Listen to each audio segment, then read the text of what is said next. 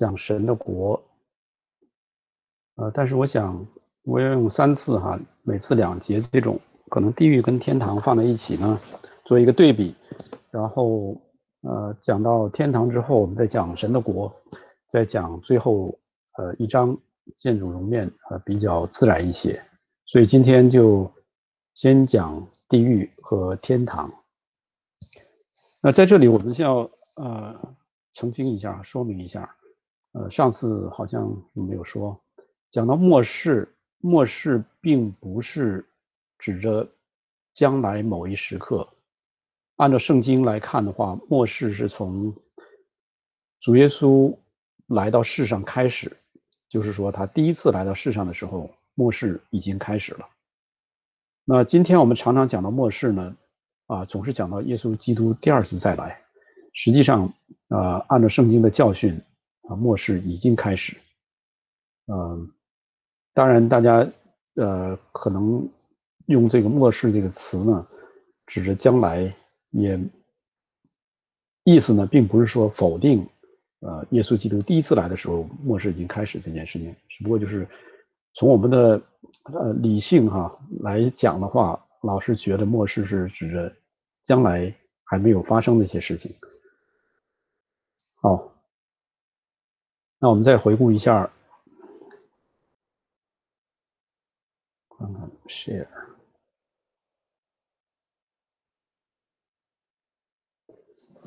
关于末世这些主要的经文和章节，上次我们已经提到了，今天大家再来复习一下。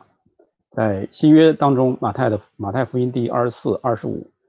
使徒行传第1章，格林多前书第15章，贴前第14，贴后第2，彼得后书第3，再加上启示录，这些讲到末世这些经文比较多，所以呢，大家可以把它集中起来，一起来看，就对将来有一个比较清晰的一个图画。在开始之前，我们还是先唱这一首诗歌哈。我知道我救赎主活着。看不到所有的字，一般都没有，可能要 share window。这样可以吧？可以。我深知我救赎主永活，末日再来，大显为荣，为他能赐人永远生命，有权掌握，恩惠全能。我深知道主耶稣永活，末日再来，大显为荣，深知为他能赐人永生，有权掌握，恩惠全能。我们祷告。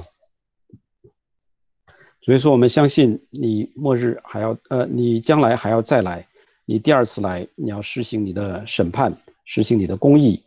主，我们当在你的面前，我们来肃静，来思想，来思考，我们将如何来面对你再来的日子，在你审判的日子，为了在你的审判桌前，我们可以能够站立得稳，我们当如何来按照你的命令去行，帮助我们。知道我们活在肉体之中，我们有诸多的软弱，怜悯我们使我们能够在主的里面得以真正的自由，活出你让我们所活出的样式。谢谢我们的主，祝福今天我们在你面前的分享，奉耶稣基督圣名祷告，阿们。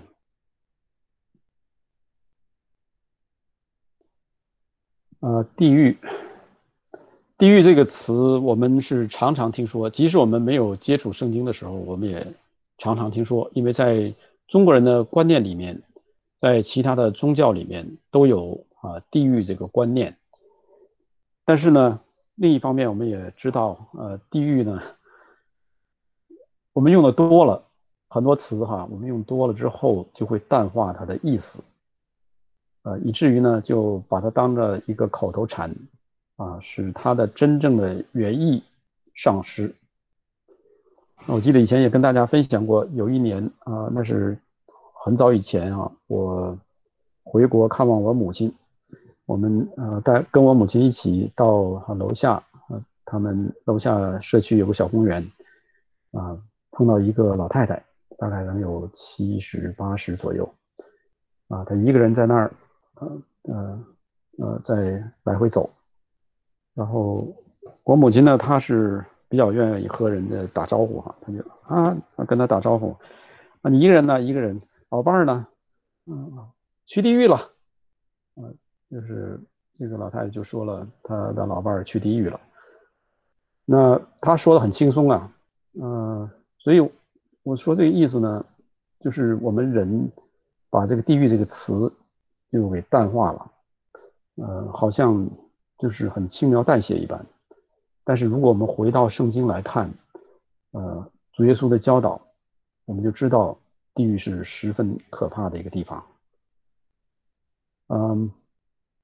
那在圣经里面对地狱的描述，主耶稣可能是用的是最多，并且他用的词也让我们看到是何等的可怕的一个地方。那地狱这个词本身这个地狱这个词是圣经一共用了13次，主耶稣用了11次，但是用其他的词汇来描述地狱的也有很多。那新约中也有，比如说主耶稣说在黑暗中哀哭切齿，在烧着的硫磺火湖里面，还有在那些新约的圣徒里面说，那黑暗的坑中有大树我们都可以看得到。马可福音第9章44，我们看，你缺了肢体进入永生，强如有2只手落到地狱，入那不灭的火里去。倘若你一只脚叫你跌倒，就把它砍下来。你瘸脚进入永生，强如有2只脚被丢在地狱里。倘若你一只眼叫你跌倒，就去掉它。你只有一只眼进入神的国，强如有2只眼被丢在地狱里。在那里虫是不死的，火是不灭的。所以在这里我们看到一开始说到2只手落到地狱，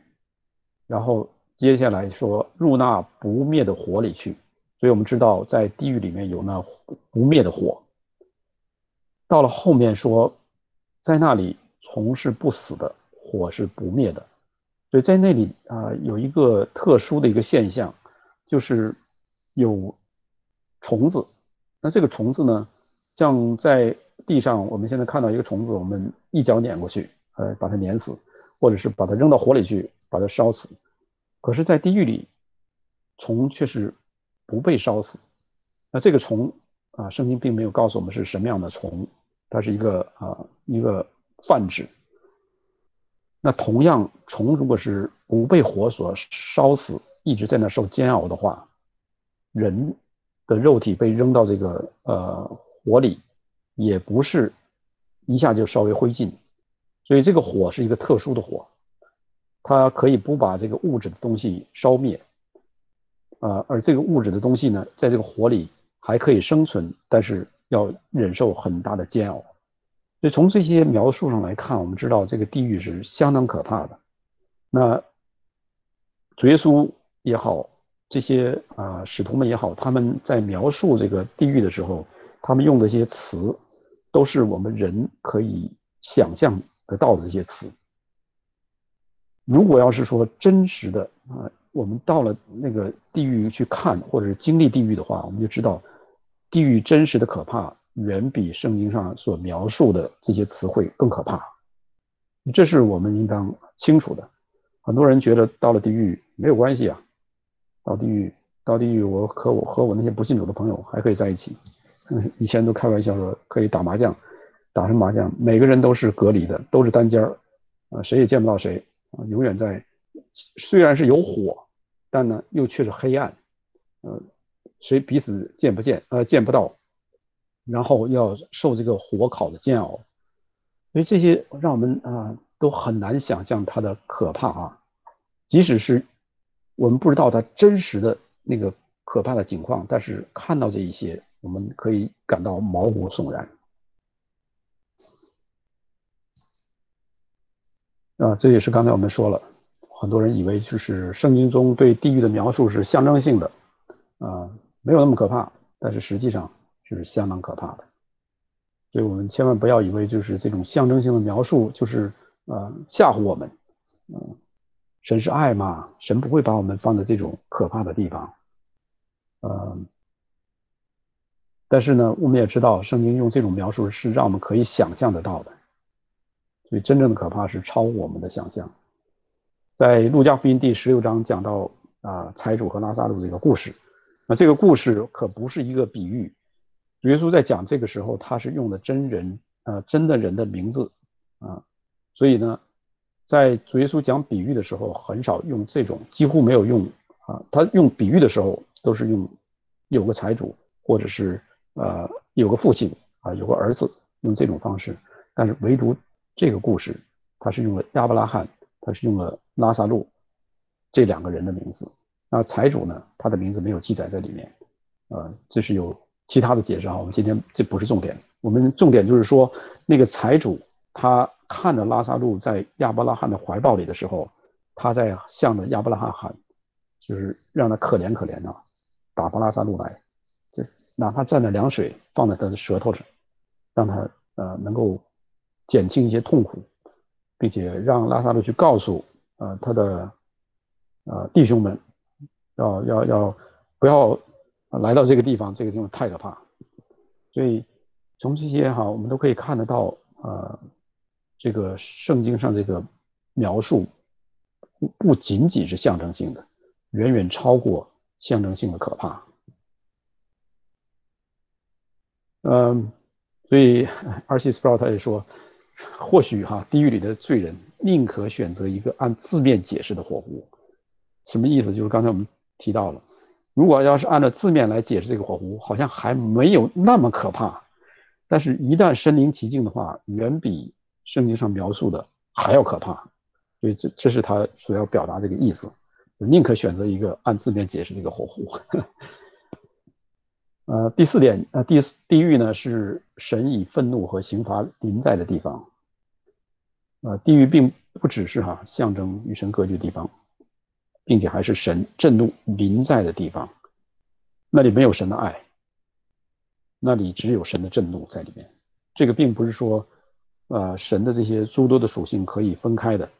而是神的诸多属性都是在一起，但是呢，在地狱这一方面，它彰显出它的震怒。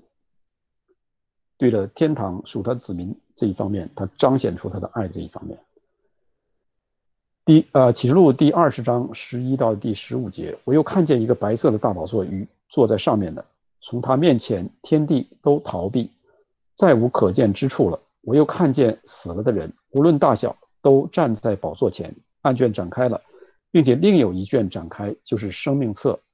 死了的人都凭着这些案卷所记载的，照他所行的受审判。于是海交出其中的死人，死亡和阴间也交出其中的死人，他们都照个人所行的受审判。死亡和阴间也被扔在火湖里，这火湖就是第2次的死。若有人名字没记在生命册上，他就被扔在火湖里。所以这是将来我们面对白色大宝座审判的时候，神要把信他的人和不信的人分开，不信的人将被扔在这个硫磺火湖里，这是第2次的死。这是很清楚的圣经的记载，不管你是用字面来解还是用灵意来解，这都是一件真实要发生的事情。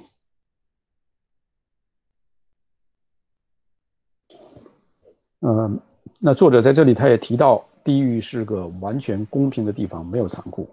为什么这么说要用残酷这个词的定义，我们来看，残酷通常是指这个施行的刑罚比罪行所应得的更重。这种情况下残酷就是不公平的，残酷这个词就指的是不公平，因为本来我是应该犯了一个罪，应该在监狱里蹲1年，结果你判我10年，那这是不公平。但是呢，神是公平的，他不会实行不公平的刑罚。所以这一点我们要相信神的诸多的属性。今天我们看希伯来书，他说他要在这些宇宙的万物，他们按着定律来运转。如果这件事情不废去的话，以色列国也不会废去。所以神他说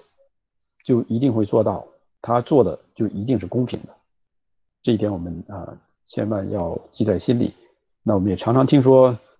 神是不公平的，为什么因为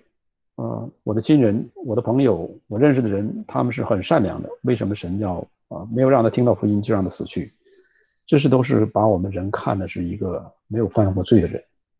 但是从圣经来看的话，圣经告诉我们说，世人都犯了罪，亏缺了神的荣耀。所以每一个无论他是怎么死，将来是在天堂还是在地狱里面，神都是公平的。神绝对不会实行他的不公平，神也绝对不会按照我们人眼中所看的公平来实行他的审判。这一点我们放心不要以为神不公平会对待我的亲人，对待我自己。我们要常常看到我们自己我们的罪。第6点地狱是永恒的，人无法借着悔改和被消灭而逃脱。讲到这一点呢，实际上他在这里没有提现今比较流行的几个观念，但是呢，实际上这是一个简明的一个基要真理他没有提那么多。但如果我们要去参考其他的书籍的话，我们可以看到关于这个地狱这件事情呢，还有许多你说他是自由派也好，或者是说他们把神的这个公义看得比较清淡，把神的爱描写得过于重，这些神学家们他们是认为上帝是慈爱的，他怎么能让人在这个火湖里面一直承受着这种巨大的苦难？所以从这一点来推论出神不是这样。第一个观点就是说，扔到火湖里之后，他不是说不死在那受煎熬，而是说他马上就被消灭掉了，肉体消亡了，灵魂也消亡了，所以他的痛苦就不再存在了。神的公平也做到了，这个人呢，他也没有享受那么大的痛苦。这是第一个灵魂消灭说。第二个就是说普救论，它的出发点根据也是神是慈爱的，神不可能把人放到地狱里去。那这个跟第一点不太一样的地方就是说，干脆就地狱都不扔进去，所有的人都得救。这是普救论的观点这2点都是我们在正统信仰里头不能接受的。有没有定它为异端我不知道，但是这2点绝对是在正统里面是不能被接受的。即使我们今天回到圣经来看经文，不要按照我们人的推理，我们也可以看得出这2种论点是站不住脚的，在圣经的面前。爱德华兹他说过一句话，邪恶的人在死后必会极其盼望自己变为无有，永远也不存在，好逃脱神的愤怒。这是讲到就是说，实际上也是在间接的来否定前面那两个观点。人在死后会盼望自己变为无有，但是事实上是不会的。因为他看到就是死了之后面临着愤怒的神的审判的一个可怕，所以他们死后他们的灵魂还在，他们是盼望自己变为无有最好是让我从这个地狱里头消失掉，从这个神的面前消失掉，不再面对愤怒的神。这是邪恶的人在死后他们盼望的，不光是邪恶的人，所有不信主的人。所以我们感谢神感谢我们的主今天我们从希伯来书看到，他作为中保，他拯救我们，可以脱离这个可怕的地狱，脱离永死，进到永生里面。这是关于地狱这一方面圣经所启示给我们的。大家有什么意见，有什么看法，我们可以讨论。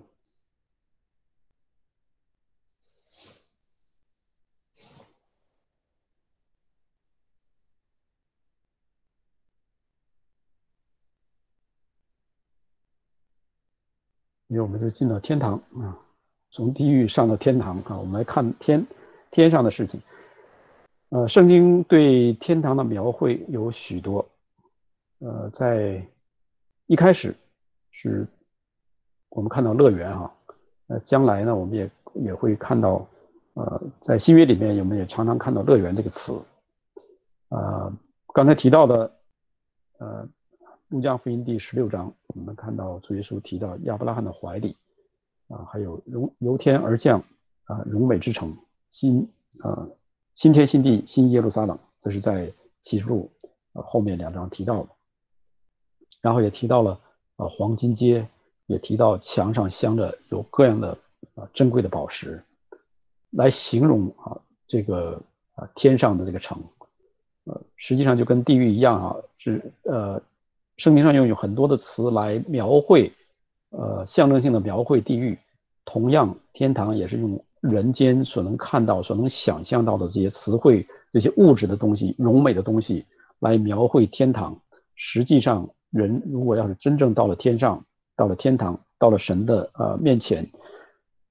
那个荣美远远超过圣经上所描述的，用文字所描述的这个荣美。这是我们都期盼，也是我们相信的。那个地方是一个欢乐永不止息的一个地方，没有眼泪。下面我们会看到的是充满了喜乐，因为与神同在。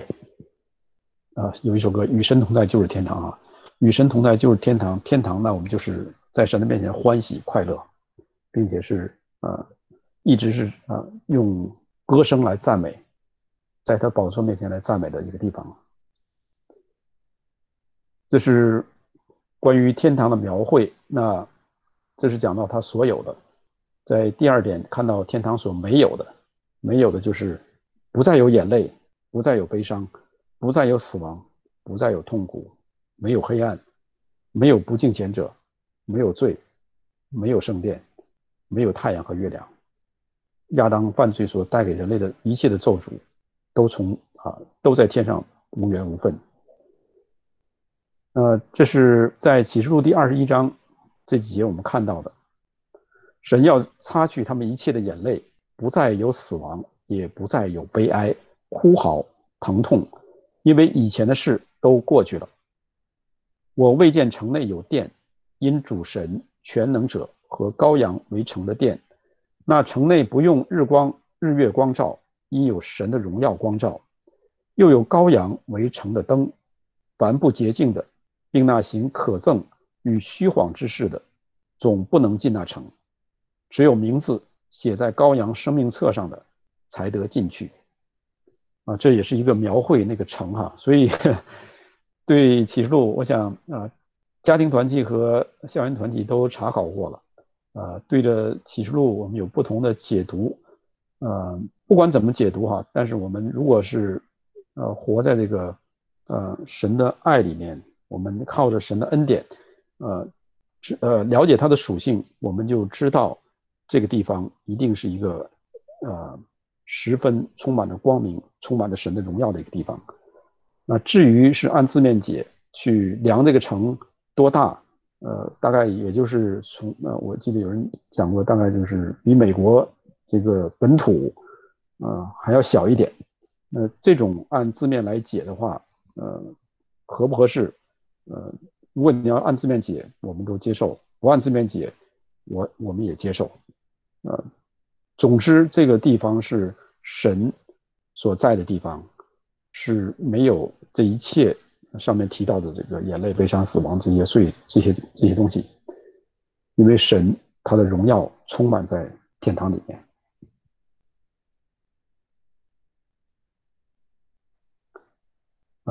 刚才第2点是提到天堂没有的，我们看到天堂所有的是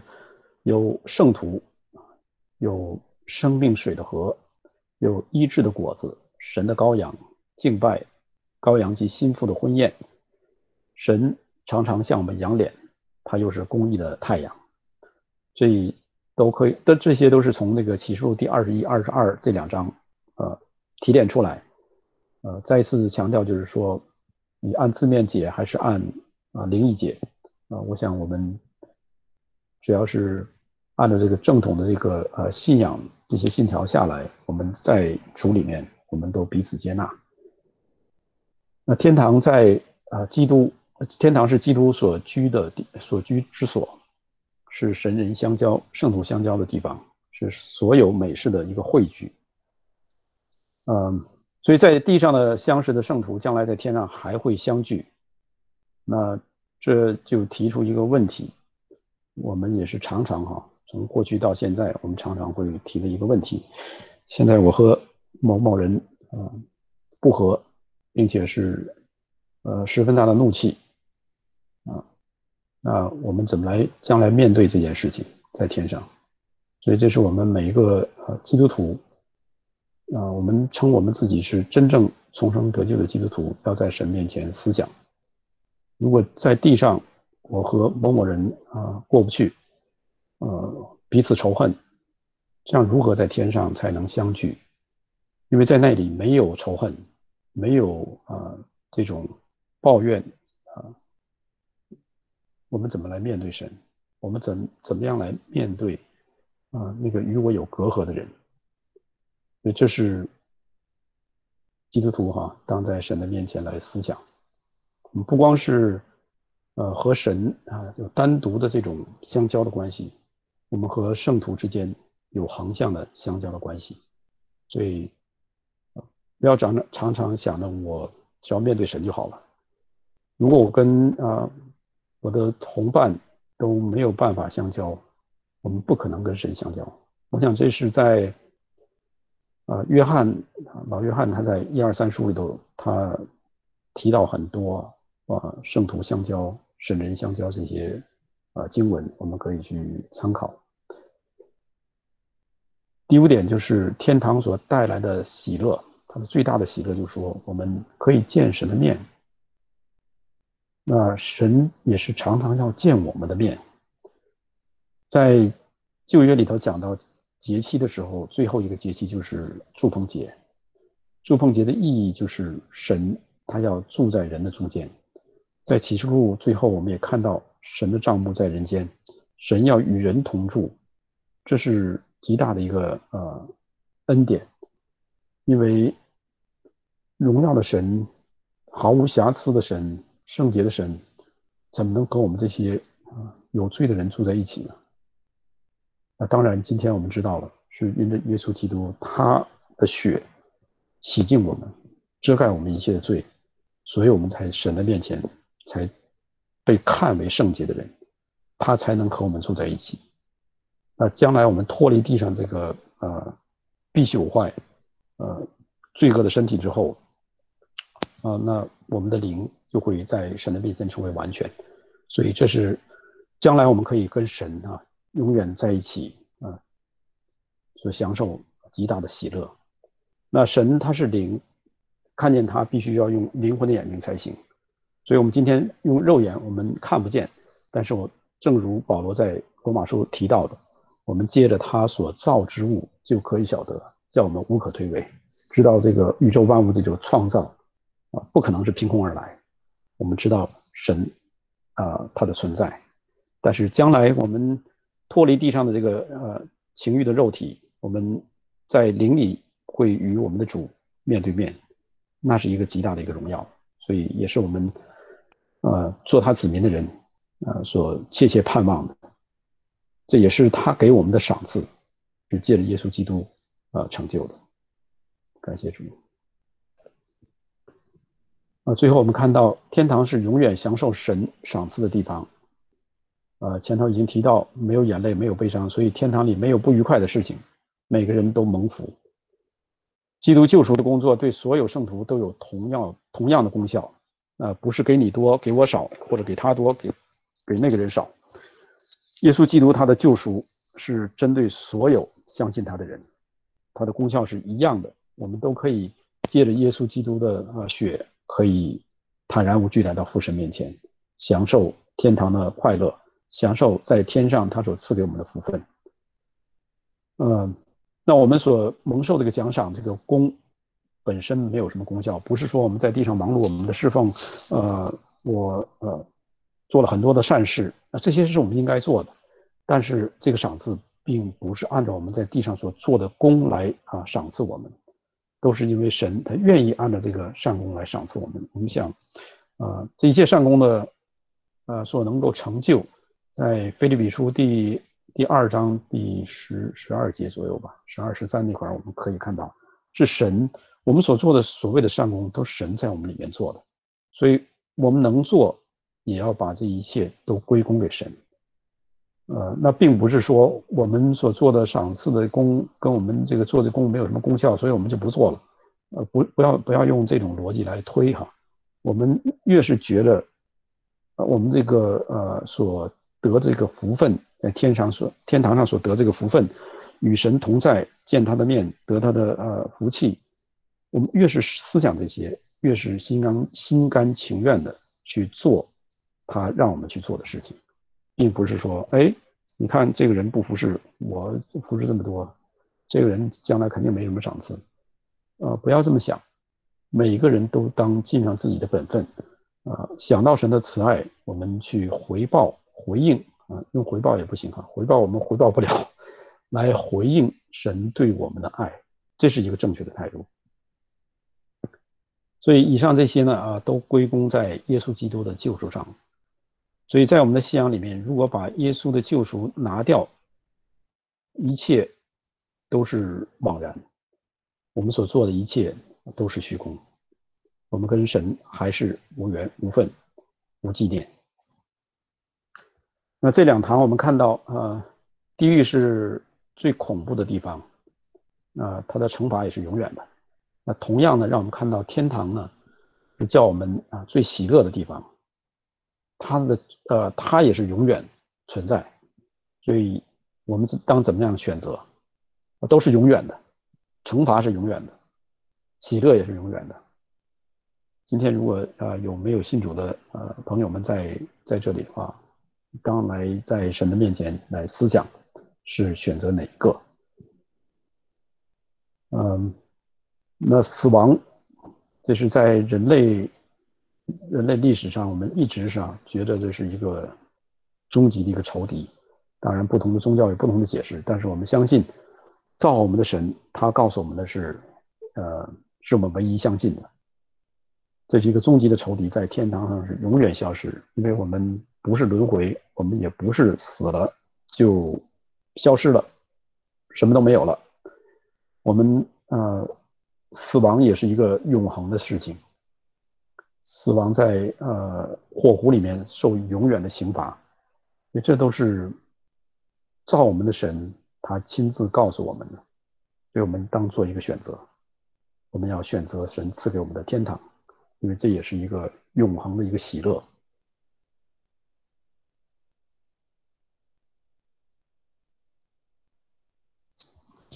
那这两课我们就讲到这里，大家有什么问题可以讨论的或者分享。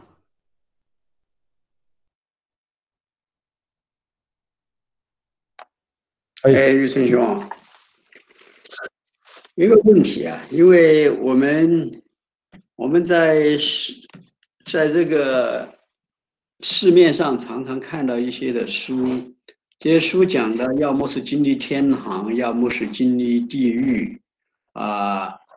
我们怎么看这个事儿？究竟是可信呢，还是不可信呢？如果不可信的话，这究竟来自于什么呢？市面上的书，比方说天堂几分钟啊，或者是死亡几分钟啊，然后建立了见到了什么东西，就写出那些书来，那些经历。你是说这个我想你作为长老也可以回答这个问题了。你研究了吗？我没研究啊。首先我没有经历这些事情，我不敢说，因为圣经也没有讲这些哈。到天堂地狱走一遭，这些好像仔细思想一下，从创世纪到启示录，我们除非看到约翰他看到了这些异象，还有谁在天堂地狱走过一遭的？保罗到了三重天，那我想这些记载在圣经里面的都是神亲自拣选、亲自默示，所以写在上面，我们是没有任何的疑问来相信。那至于世上的其他的人，他们有到天堂走一遭，有到地狱看一看的，我不知道。但是他说，如果说的那个表述这些事情，如果与圣经相违，这个我们是肯定要否定的。那相同的话，也不能给我们多大的信心，因为圣经上已经告诉我们了。这是我个人的对这个看法哈。我也不会去阻止弟兄姊妹说不要看这种书。如果要是我们都对正统的这些传统上的信仰圣经都很熟悉的话，我们如果碰到这种书看到了，那也要有一个慎思明辨的思想去辨别书中哪些东西是符合圣经，哪些是不符合圣经的。那这个不是一句话两句话我们都可以说你应该这样，你应该这样，你应该这样。我想神会带领我们，但我倒是个人认为多看一些如何对付我们的肉体的情欲的败坏这些见证或者书籍可能更好一些。好，谢谢。不客气。应该这个问题应该由你自己自问自答的。我有个问题啊，就是今天因为讨论到这个天堂和地狱嘛，就是讲人死后的事情。就是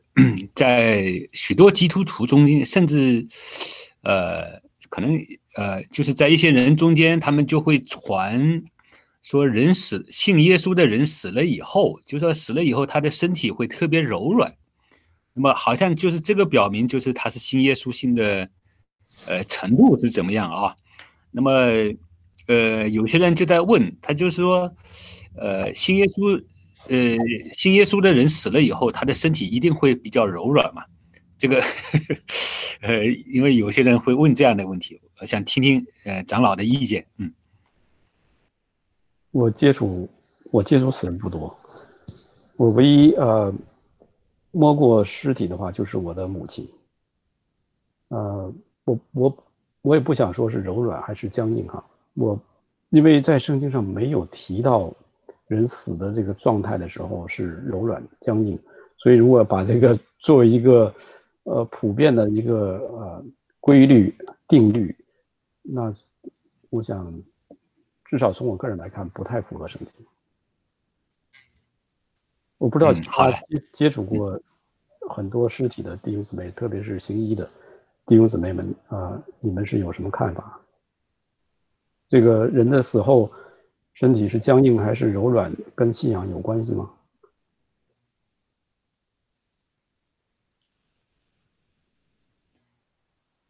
这里有没有？那个医生们都是在青少年那边好像。那就是我觉得就是你的回答应该是很好的，就是我觉得就是因为圣经里没有讲人死了以后的这个，只是讲这个灵魂它会有两个去向，他没有讲了就是死后你的这个肉体到底是硬了算是信耶稣的，还是软了算是这个，我觉得没有一个参照的标准，因为这个状态可能不一样，但是就是在弟兄姊妹中间传的时候，那有的人说，哎呀，你看我母亲信耶稣的，然后所以她走的时候特别安详，身体也是走了以后呢，身体也是软的，或者是怎么样，他往往就会把作为一种见证去讲啊。那你碰到一些，比如说你摸了以后，哎，觉得身体是硬的，他就不敢讲，哎呦，我怎么摸的是硬的呢？他也是信耶稣的。所以我觉得这个不能作为一个标准，是吧？最好我想作为弟兄姊妹来讲，圣经上没有讲这些信了主之后死了身体就很柔软，这些话我们就最好不说。OK， 我有一个问题，我想问一下，我们基督徒死了以后是就现在我们是基督徒，我们死了以后我们去哪里？因为我在书上看到很多书都说人有轮回，有轮回转世。那我的理解是不是我们信耶稣的人死了我们就不去轮回？那不信耶稣的人就要去地狱然后再轮回呢？是不是这样？这是我的问题。那轮回这个肯定是从佛教来的，具体我没有研究过这些哈。但是从圣经的角度来看的话，人就是一条直线，不是一个圆圈。从我们生下来开始，一直到死亡进到永远里面，无论是信主的进到永远的刑罚，还是进到永远的这个天堂，是一条直线的，并且是没有尽头，有起点没有尽头。这是圣经上的教导。那关于就是说我们作为基督徒，今天假如说离世，我们的灵魂去哪，这个是有一些不同的意见。有人说是到一个中间居间状态，等候的进到天堂。也有一些信徒他们认为就是说像保罗所说的，我今天离世就与主同在，好得无比。所以呢，都有经文的根据。有的说是今天我离世的话，我直接就见主了。那主在天上高天至大者的右边，那当然是在天堂里面。那也有说像亚伯拉罕和拉撒路他们面对着这个拉撒路一样，不是拉撒路那个财主一样，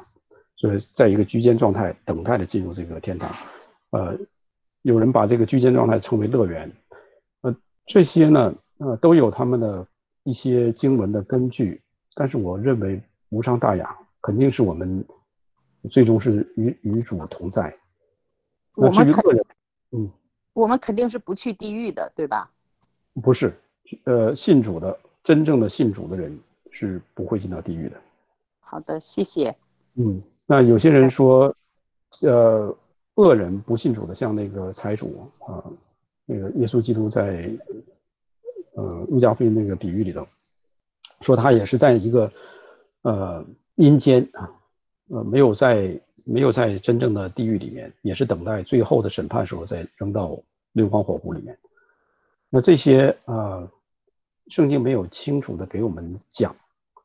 但是我们知道，无论是在那个中间的那些等待的黑暗的大坑里面也好，或者是将来扔在这个硫磺火湖里好，这两个地方都是十分的黑暗痛苦。OK， 谢谢。不客气。那关于轮回这一方面呢，我们可以看到实际上迪士尼是这个观念的一个最大的一个推手。在他的一些影片里面，他常常会讲到这个生命之环 The Circle of Life。 所以我们要常常小心给我们的孩子看迪士尼的一些作品。在他们的作品里面，他们常常会隐含着把这个观念揉到他们的作品里面，使人会相信这个人是有轮回的。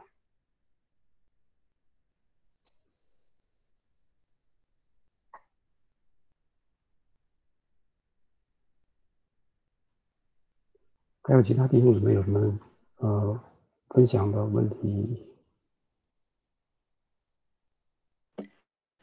我刚才记得玉春说过一个，就是说我们如果跟别的弟兄姊妹有隔阂，或者有时候会非常生气的话，那我们现在我们要不要想，就是说将来我们到天堂，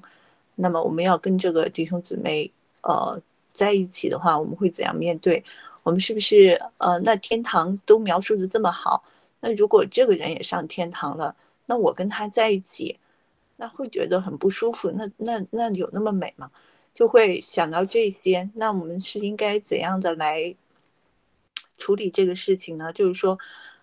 还有一个就是也就是说我们跟弟兄姊妹的关系的问题，还有一个就是，天堂是这么的美好，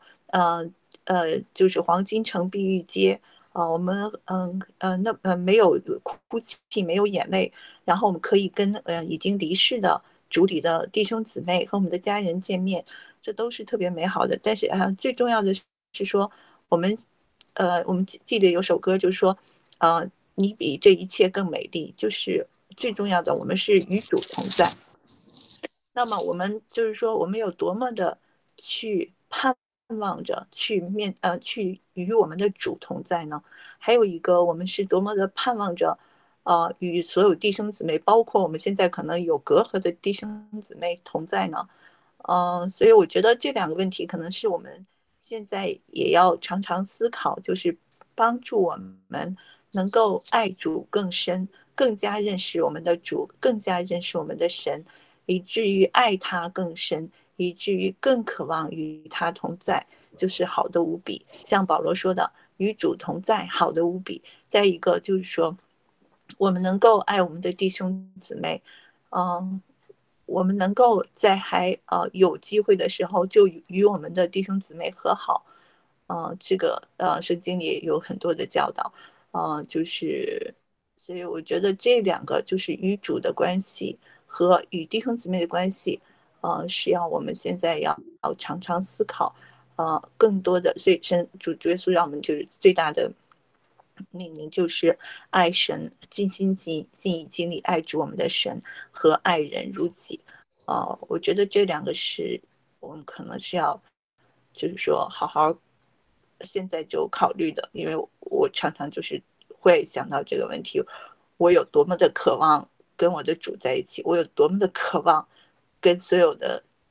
弟兄姊妹在一起。这些弟兄姊妹，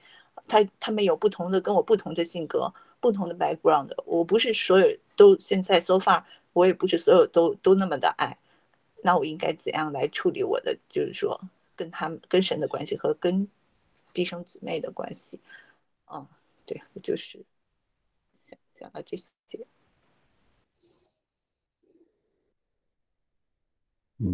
这是很现实的。我们常常跟地上的一些弟兄姊妹这个关系不容易处。我们跟神呢常常是容易我们眼睛一闭，在神的面前祷告，求他的赦免，通常心中会有平安。但是一横向的时候就比较困难，这也是一个现实的问题。弟兄姊妹，在神的面前，我们自己来思想，当怎样去做好这件事情。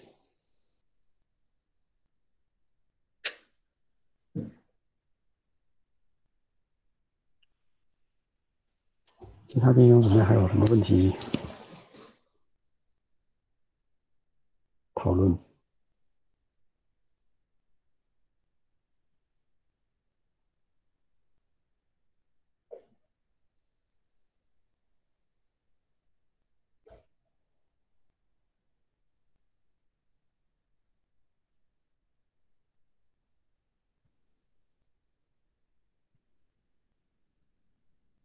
我们没有的话，今天就到这儿。君君，帮我们做一个结束祷告好吗？